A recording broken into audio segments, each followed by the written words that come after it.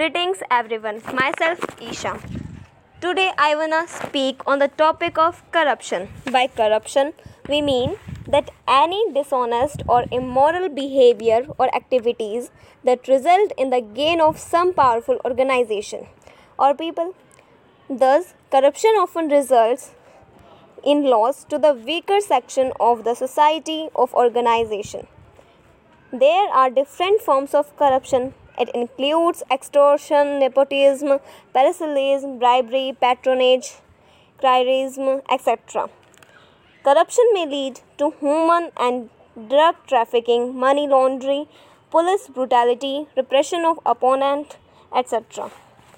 Corruption becomes a major roadblock for the rules of law and democracy. The political system loses its legitimacy when power is used for private advantages. The community or social gives up trust in the system. This makes it even more challenging to remove corruption from the system. It depletes national wealth. The betterment of the communities and society are compromised for the benefits of the profit of some officials, therefore leads to the misuse national resources. Today, corruption is the biggest problem of India.